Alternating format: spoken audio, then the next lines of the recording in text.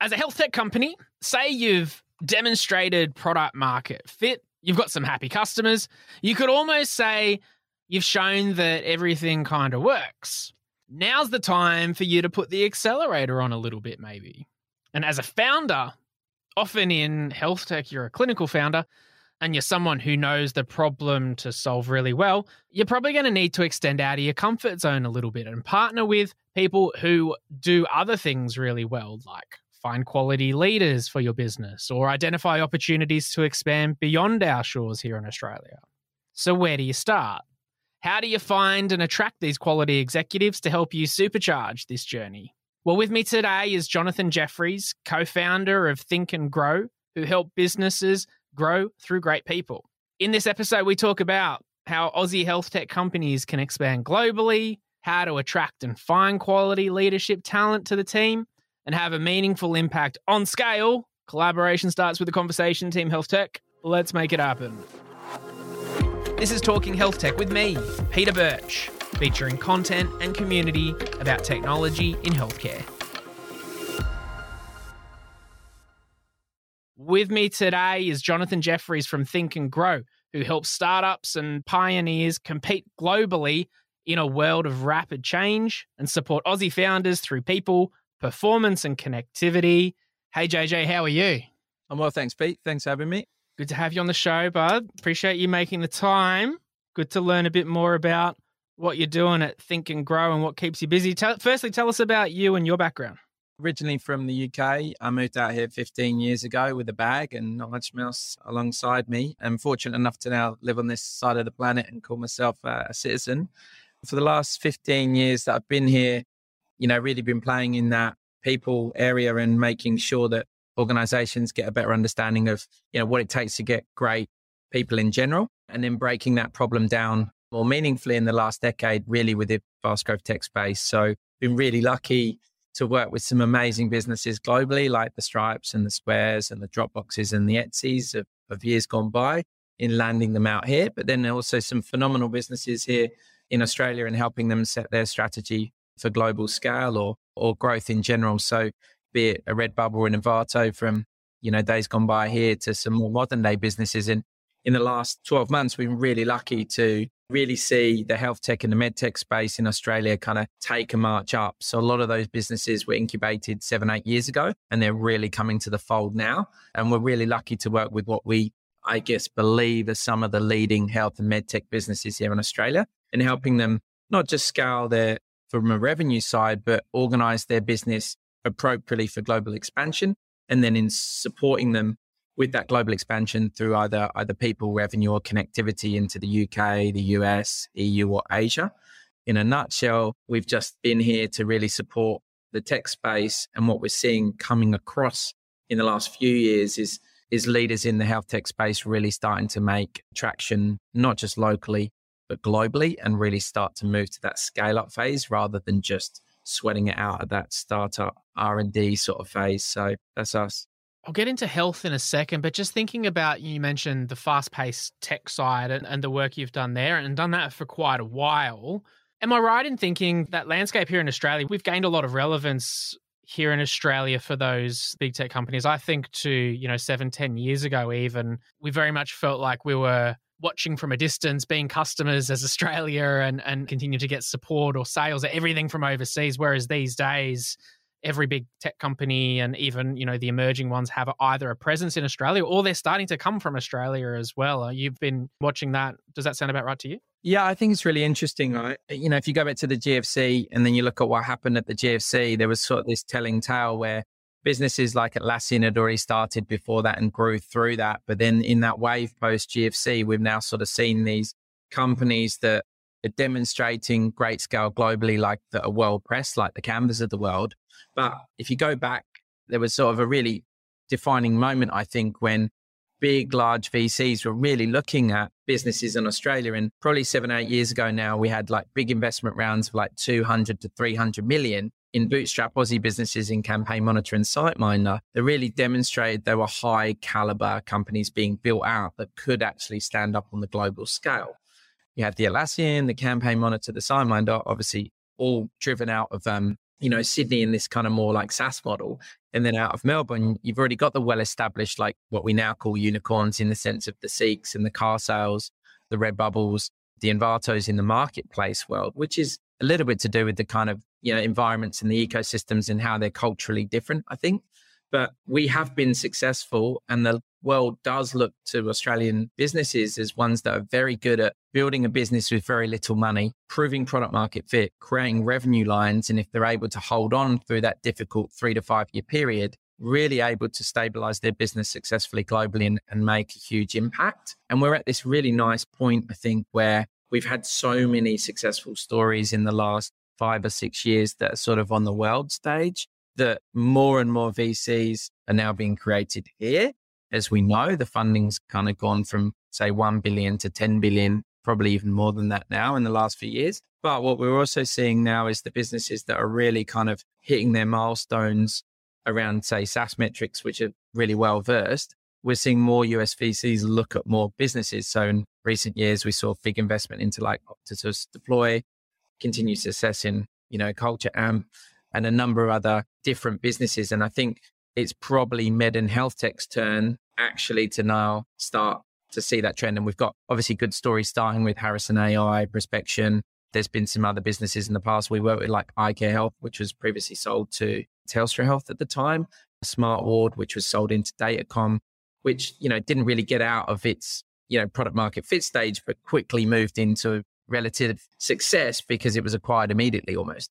It's a very different world in how you have to build a health and medtech business. But because our healthcare system is so strong and respected from a clinician viewpoint, it means that med and health tech businesses have got a stronghold anyway, because if we're able to get the technology, be it physical hardware or software, into an Aussie health system, be it a Royal Children's Hospital or Ramsay Health or Sonic, depending on the type of business, then it is actually very easy to transition that product market fit normally into a new market, because our health system is so highly regarded and our clinicians are as well.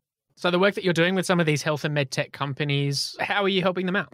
So like a lot of our work starts with an alignment workshop. One of the biggest challenges of scaling in a business is creating a common language. And so the biggest challenge that we kind of go through is, are all the founders on the same page? Does that line up to what the board expect? And then how does the leadership feel about that? Now, the workshop methodology we use around getting alignment is kind of one of those things where some people have more comfort telling an external person they do internal person. And then we start to build and create that common language so we can actually get everyone aligned to global scale. Once we've got that alignment and work through that, any changes required, we then move into what are the gaps that the business has. And some of those gaps can be solved through outsourced service providers, partners, legal and governance, regulatory, IP, through to, sorting out the share structure and ESOP. But the common pain points, especially in health med tech, tend to be the gap around how to articulate in a non-clinical way product market fit that everyday users could understand. So creating that dialogue, that brand position that makes logical sense so that the product could be scaled from a sales viewpoint into new markets clearly. And so we try and get that language right, try and get that deck right, and then try and make sure that in discovering what that can look like overseas, potentially setting up meetings to kind of really do that user research testing to make sure that the product market fit is right. And then once we've got that and understood that, we can then start to build out the org in support of any expansion. And one of the common pain points of scaling globally is just getting HQ aligned and making sure everything in HQ is set well for expansion. We're in a new time zone. Who's going to support that? What does delivery look like if we're actually going to embed the product? How are we going to build that in, rather than going and winning a deal and then having to back work that out? Our services are quite wide ranging in supporting that, because every company has a different set of challenges at any one time. Even at the earliest stage, given how increasingly accessible potential customers are globally, it's a very broad statement, but there's potential for an earlier stage startup who might be focused in Australia to all of a sudden potentially land a customer that might be outside of Australia. Then all of a sudden they're like, so we do stuff in Italy now. Cool. And then they kind of backwards integrate, although it might be one single clinician that's utilizing a tool or is paid for a year or something, it depends on what it is. But sometimes that can drive a globalization strategy before a company is ready. I can think of a number of companies that have kind of done that. That difference between going where you've just kind of magically landed up or being versus being strategic and saying, hey, this is our product and this is where we want to go. How do you see that split with your clients? Yeah, I mean, obviously, the earlier you can kind of have a view that the business is going to be successful, got product market fit and go globally, the earlier you can prepare. I mean, some businesses can just stand alone and be very successful in a single market. And so identifying is there the size of market offering for where they want to get to as a collective is really important in that founder alignment conversation. Do we want to be a global business? Do we want to be a local business? Sometimes the ease in doing business overseas is really just around the language. So we often find, as we all know, it's easier to do business in the UK, the US, Canada, South Africa.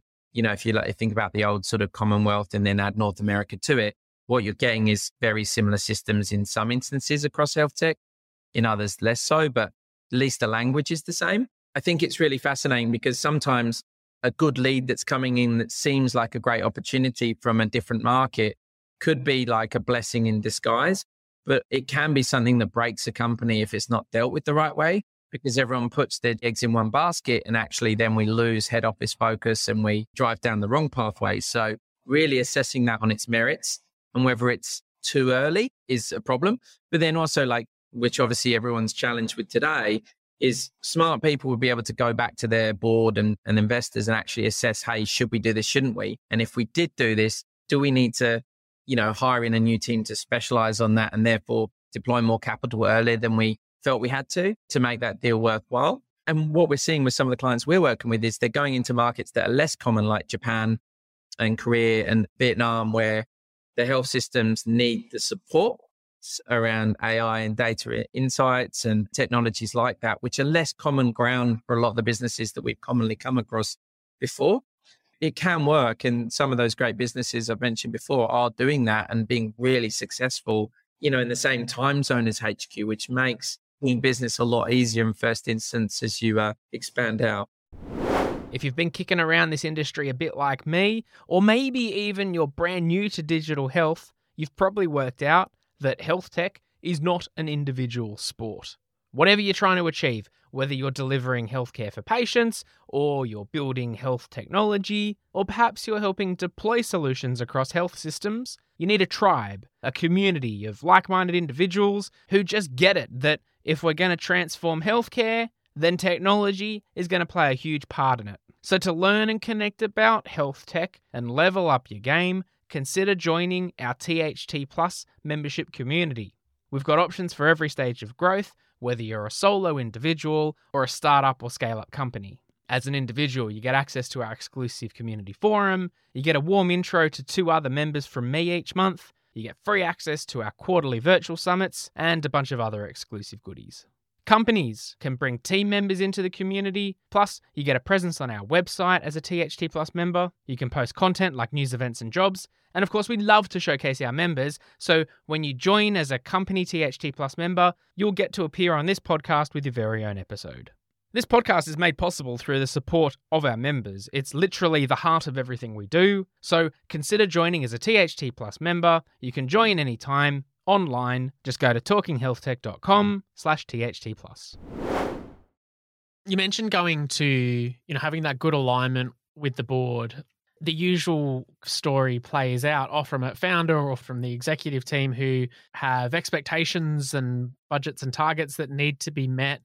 The size of the Australian market is only so big. So I think if there are expectations of growth that go beyond the size of the total accessible, or what the real total accessible market is in Australia, the logical step can be going outside of Australia. But having that alignment early up in terms of that strategy with the board is important, because that's the last thing you want is a surprise at a board meeting or something saying, hey, oh, by the way, we're in Japan now. That is important.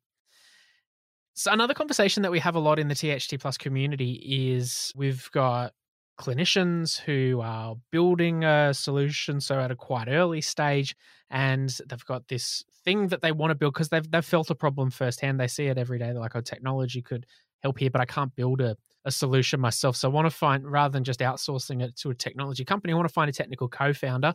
In your experience, how do you recommend going about finding that right fit for a co-founder, particularly for a clinician who might be looking for a technical co-founder? It's a really interesting thing, actually. So I've been fortunate enough to support some of the accelerator programs within the health and medtech space over the last 4 or 5 years. And so what's really common that we see it is obviously the people at the cold face of this clinical world discover there is a series of problems either through their education and their training to become a doctor, or when they're actually live. And that can be inpatient, that can be physical devices, whatever it may be. But commonly what I found on these accelerator programs is that they are coming from medicine or clinical backgrounds in that regard. And then they start with a concept. And then there's such amazing tools out there here in Australia where they can build a prototype, if it's a physical device, just to mock up what it would look like and test it out. But then when it comes to physically building the software component of the technology at that stage, or the hardware component and owning it, so from product development, either physical or software, they're quite often at this stage where they don't have any connectivity into true technologists. The biggest mistake I see is them hiring a mate of a mate or a mate themselves, where they just assume that they can do what they need. And quite often, it can sort of work for the first 3 or 4 months just to start to talk the right language. But you're much better off taking the time to really assess the real need. Speak to some advisors or former founders that have scaled health or medtech businesses to work out what is the role of an early stage VP of Eng or co-founding technical founder, so that you get it right firsthand, rather than make a big mistake, put a lot of time and effort into something you think solved the problem, but ultimately blows up in your face a year or 2 years later, where you realize you're really not at the pace you need to be to build that product out. And for me, we're in this beautiful position in Australia where there's a lot of great CTOs, VP of Engineers, or product within software that were able to either give their time for free just to assess that over an hour or two, or provide sounding board advice up front before you make that critical hire and make a mistake. And we're lucky in our model where we support founders by having an existing CTO we know in a similar space come and help them through the interview process, so they have comfort that they're getting the capability skill set they need in, on top of getting the human that works culturally well with them. Because it's quite a different culture coming from the clinical world, moving into the technology world, and then hiring someone from the technology world because of the styles and ways of doing business. Absolutely. Something that came to mind as you were talking then too, as a founder, particularly a clinical founder, this is your baby, so to speak, but you need that technical co-founder to come along the journey with you. Often it involves giving up, in inverted commas, equity, or packaging something that's much more than just here's your salary, obviously. So how have you found those types of dynamics gone as a founder or looking to find those co-founders? What do you typically expect to kind of share with it when it comes to the company? Yeah, and health and medtech's, probably more challenging than many other spaces. And that is because the health and medtech space isn't always as straightforward, which is you might need to build a product for 3 or 4 years before you get regulatory approval to then get product market fit to then make revenue. The challenge is much in the lead up phase rather than the post phase. So what's the value of having that right person for that 3 to 5 years? And to be quite honest, just in general, no one wants to give up equity as a sort of starting point. But the reality is that if you need to build a product and it's a technology one, and you need a CTO or a CPO or a co-founder that is technical or product orientated, without them, you will fail. And so at the first phase where we haven't got product market fit and we haven't got revenue, it's just a concept. Are they a co-founder and are they evenly spread? So let's say there's 2 co-founders. Is it 33%? Now there's 3 each? Or do we do a bias towards there's still majority and they just take 25, knowing that the vehicle for investment that will come will start seeing you dilute 10% or 20% or in that range over the next few waves. And without that person, are they worth that amount to you? Quite often it's never that amount. And where people get it wrong is they give very little. And so it's like 0.25% or 1% or 3%. And really finding that balance is something that's tough to do. It's not an easy conversation. But if they're high quality, have got the scar tissue of doing it before 2 or 3 times, and you're bringing them in, a really good one will negotiate their value, closer to what we'd probably see as 10% that early pre-product market fit stage. Post-product market fit and at some sort of local or global scale, then it's normally, between the 0 and the 5%. Another role that I hear a lot of founders talking about hiring for is sales, interestingly, because it's the founder like, I don't like doing sales. I'm no good at sales. I need to find a salesperson to help me kind of scale this thing out. I've rarely seen someone come in at an early stage as a salesperson and then smashed it. It's the best salespeople are the founders, and they don't sell. They talk passionately about the problem to be solved, and they might be rough around the edges and all that kind of stuff. But what they're doing comes through, and that's genuine, and that gets results. What do you find in terms of the effectiveness of hiring a sales team early? I agree with your sentiment. The founder is and should always be the best salesperson. They're the sort of reason it exists, and their product or their thinking around the product and how they solve for it tends to be the best. However, what we have found more specifically in health and med tech is they need someone that can actually set the meetings up for them to attend. And so it doesn't have to be a fully fledged salesperson. There might be an AE or an SDR, so sales development representative, for those that are less familiar with the SDR piece. Other ways to do it from a non-salesy viewpoint are getting the product marketing right, depending on the type of product. So obviously trying to create inbound through exhibitions and events and stands and trying to create that drag through brand presence. But then often founders are still trying to network and discover. The other role type we find that's commonly needed is that customer success and that customer support, really to see the follow through. Health tech and medtech businesses, in trying to find that footprint in and around sales, there's got 2 or 3 different ways you can do it. It's not always right hiring a sales director or a head of sales straight away. It's about brand presence. So product marketing, showcasing that, exhibitions to get the brand presence up. In that instance, often it's the inbound lead that needs to be followed up. And that can be in the form of a customer success manager or an account exec. If it's the outbound side and appropriately positioned and trained up, it could be an SDR that, is really familiar with the hospital system, or perhaps has been a doctor or nurse and can engage that audience and set meetings up for the founder to attend. But what we'll find is it's the administration around true sales funnel that's missing in the founder, around that real diligence around process, as opposed to their want to showcase their product. 100% agree with you on that one. I've seen many founders burn a lot of time and energy in trying to find ways to communicate to the board each month what the sales pipeline looks like and have that confidence. But if you've got that sales administrative function behind you as a founder in making sure you've got that information there to report confidently about the activities that you're performing out there on show, then that's a lot of value there. So that's probably a good balance.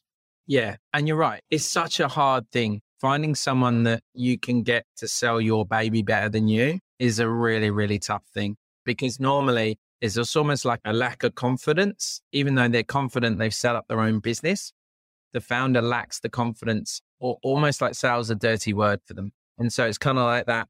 I'm not a salesperson. No, I don't want to be, but you've built a beautiful product. So let's get you to talk about it. We're always selling whatever we do. That's always an interesting thing in itself.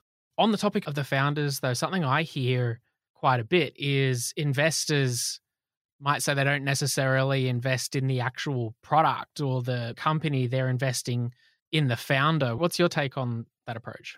Yeah, I mean, quite often businesses have sort of, raised on a very small, light touch pitch deck based on their presence as a human. I think the biggest challenge, if you reflect back on this segment, is that it's really hard for those people to show that energy and enthusiasm. By nature, they'll tend to be less enthused around selling their vision in a manner that depicts what someone would just buy. It's sort of like airware. And often they're trying to solve very complex problems with hardware, not just software. And that's actually quite hard to understand in many cases, because the prototype isn't often the finished article. It can be more clumpy and lumpy. And unless you are a clinician yourself as an investor, you can't always understand the user case. You can hear the graphs, you can hear all the stats that come out of the industry around it's a mesh for solving this, or it's a physical insertion that adds to another needle that does something else. That's very hard, especially at prototype stage, where you can't really physically see it in full use. that in itself is a challenge. Software a little easier normally, but we obviously see the need to invest normally larger sums of money when it's a hardware product than we see in market traditionally in the fast growth tech space. So quite often we'd need to see a much bigger investment in a hardware technology business to get it up and running properly. We're talking then about getting that buy-in of the investors who, to make sure they fully understand the product. I also see quite commonly when you start looking at the board for a company, and typically after a raise, a board might consist of just representatives from companies that put a significant amount of money into the company. So now the board represents people who are a strong financial interest in the company going well, which can be all fine and well. But, as that continues, how the board kind of looks, it can really influence the tone from above, so to speak.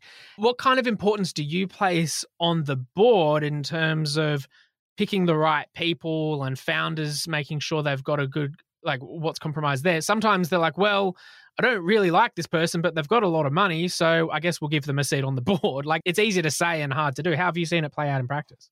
Oh, look, it's very common for people to put a lot of money into any business to sort of try and, secure a board seat. The biggest challenge is, what's their experience in really driving great health tech businesses globally, if that's the ambition, and making sure that there's independence on the board outside of just the VC investor seat, so that you're giving a much broader view on the output that the founders are trying to achieve in their business.